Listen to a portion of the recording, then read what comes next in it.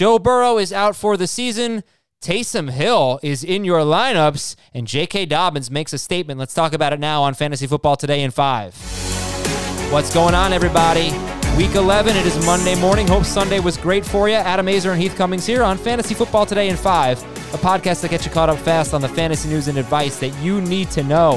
Follow and stream us on Spotify.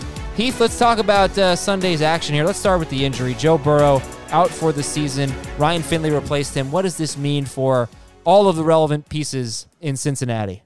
It's bad news for the Bengals. I will still treat Tyler Boyd like a number 3 wide receiver, maybe a borderline number 2 in full PPR. He's probably the only Bengal I'm going to have confidence in starting. Giovanni Bernard, I think, is a low-end number 2 in full PPR as well, but better served as a flex. T. Higgins, I'd like to hold on to, but I'm going to have to see something before I feel confident in starting him.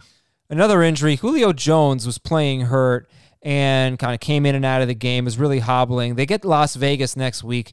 Matt Ryan, we've just seen he hasn't been nearly as good, and I would say really hasn't been worth starting when either Julio or Calvin Ridley have been hurt or playing hurt, whatever. So, what's the impact here for the Falcons if Julio Jones misses time? Calvin Ridley's a must-start wide receiver, whether Jones is there or not. You might have a little bit more interest in Russell Gage, but he wasn't very good last time Julio Jones was out. I'm not starting Matt Ryan if Julio Jones is out. I think Hayden Hurst would remain a top 12 tight end. Okay, Week 11 winners. Give me one or two. Well, you mentioned it, J.K. Dobbins. They finally treated him like the best running back on the Ravens, and he performed like the best running back on the Ravens. Now we just need to see it for another week or maybe 2 weeks just to believe it. But Mark Ingram all but disappeared. There was very little Gus Edwards. Dobbins still just getting a catch or two per game, but if he gets 14, 15 carries to go along with it, we'll start him every single week. And Taysom Hill's got to be considered a winner. 24 fantasy points for him, 2 rushing touchdowns, about 50 rushing yards. And he completed 18 of 23 passes for 233 yards. So as of Sunday night, he's a top 10 quarterback. He'll probably finish that way. And Denver and Atlanta are his next 2 games. What do you think? Yeah, I mean, there's a big difference between the Falcons defense and the Broncos defense. Falcons giving up 30 fantasy points per game coming into this game. So I think I feel pretty confident I'm going to start Taysom Hill in 2 weeks.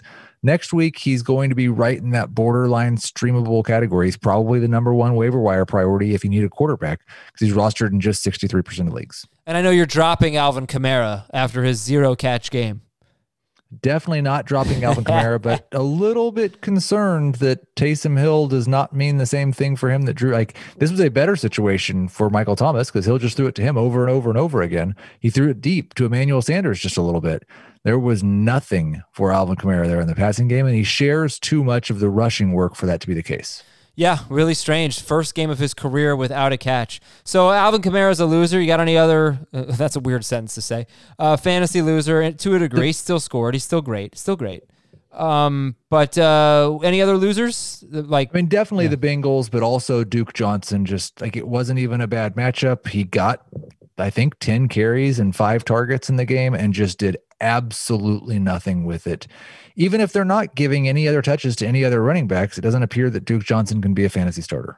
Do you think Philip Rivers or Kirk Cousins can carry fantasy teams down the stretch?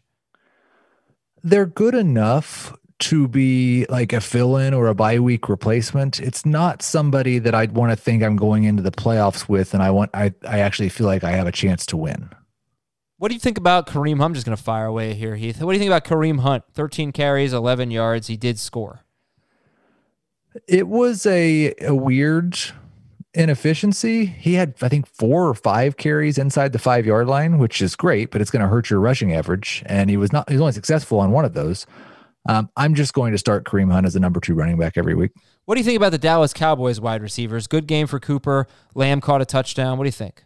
I think Andy Dalton salvaged the Cowboys fantasy season, and you're going to start Amari Cooper, and you're going to start CeeDee Lamb, and you're going to start Ezekiel Elliott, and their defense is still bad enough to keep them throwing a bunch. Woohoo! All right, that's it for Fantasy Football Today in 5. We've got an hour of this stuff, an hour and 10 minutes, to be quite honest, of a recap of the Sunday action. Don't miss it. Fantasy Football Today. Follow and stream it on Spotify. Thanks a lot for listening. I'm Adam. He's Heath. We will talk to you tomorrow morning.